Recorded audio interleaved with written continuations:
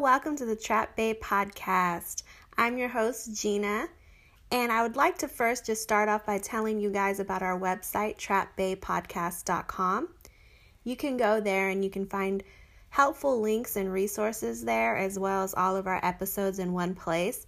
Our social media is also linked on there, as well as different platforms you can listen to our podcast on. So just please check it out, trapbaepodcast.com. Now let's get into the episode. Hello everyone, this is Gina. Welcome back. Today we're going to talk about different Instagram strategies for growth. So let's get started. My least favorite is the follow-unfollow game. I call it a game because it's really not effective. So you basically follow people in hopes that they follow you. Once they follow you, you leave them there, and then eventually you unfollow them to make room to follow new people.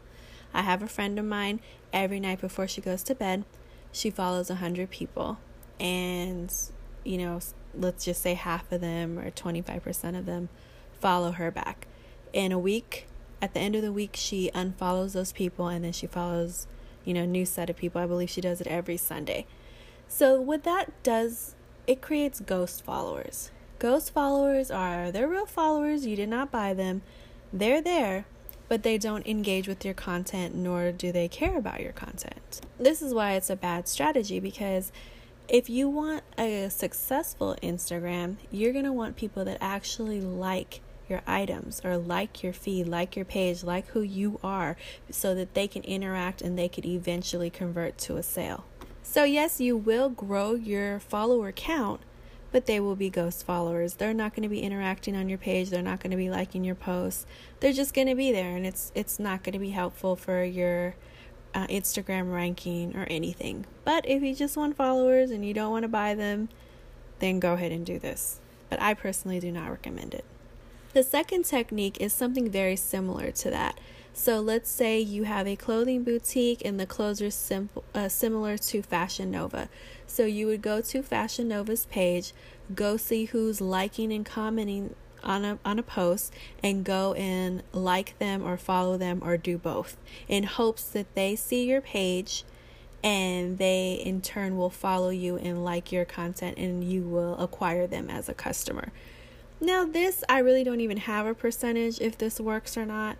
I've tried it for a little bit. Some people like your page and they will follow. Some people block you.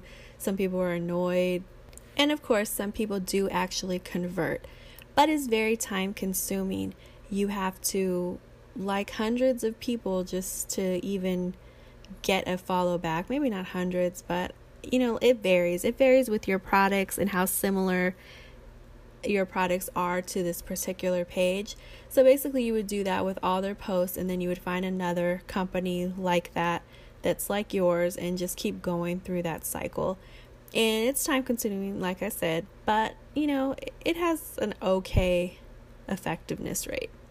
My third Instagram strategy is one that Gary Vaynerchuk, Gary V, I hope you guys follow him, because I consider him my online mentor. I've never met him, but I do watch a lot of his content, and it definitely helped me in the beginning, and it's good to hear a lot of his motivating talks. But he recommends the 2-cent strategy. So you would basically go onto the hashtags that are relevant to your brand and your products and engage with that community. So you want to be in the fashion community. You want to go find a person, like 5 of their photos, and comment like, oh, this looks fun, or I love that dress on you, or where did you get it? Like trying to quote unquote be friends. And that is a very good technique. You will definitely most likely get a follow back.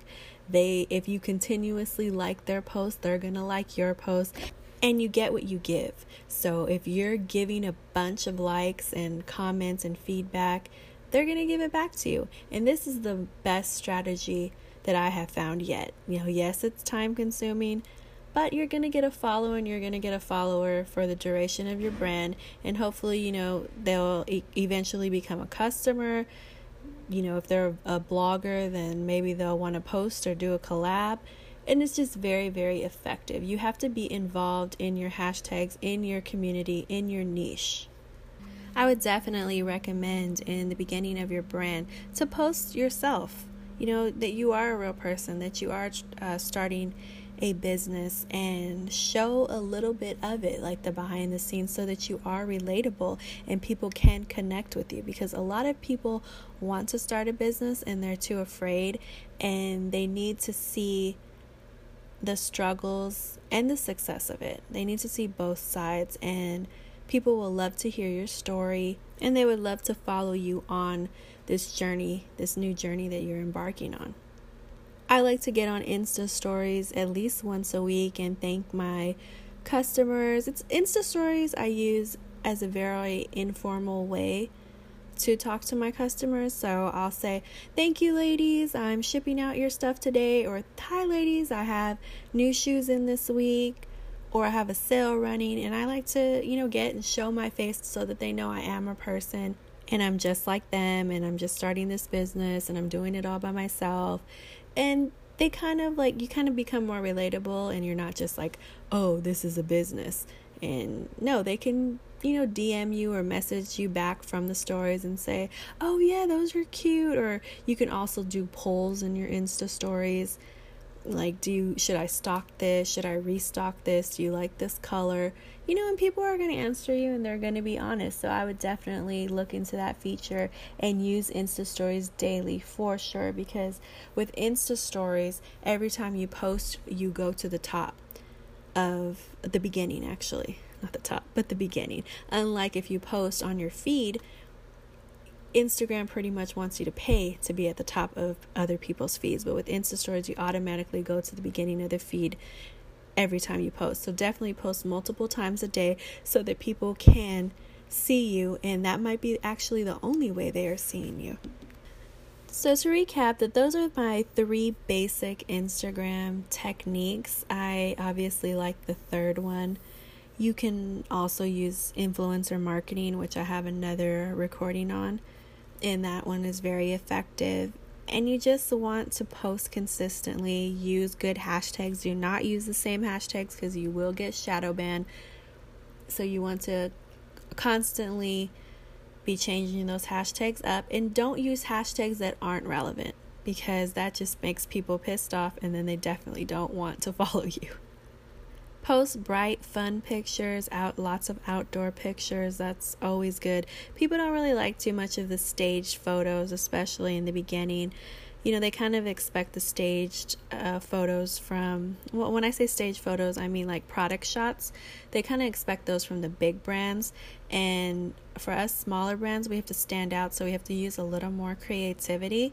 And I would definitely just try those 3 different strategies yourself and see which ones are more effective for you and are the best fit for you. I'm not saying that the first one is super bad, because it actually might work for you. So definitely just try it. Try everything for like a week, and you'll see how the strategies are working for you, your product, and your brand. It doesn't hurt to try. It's free. You might as well do it.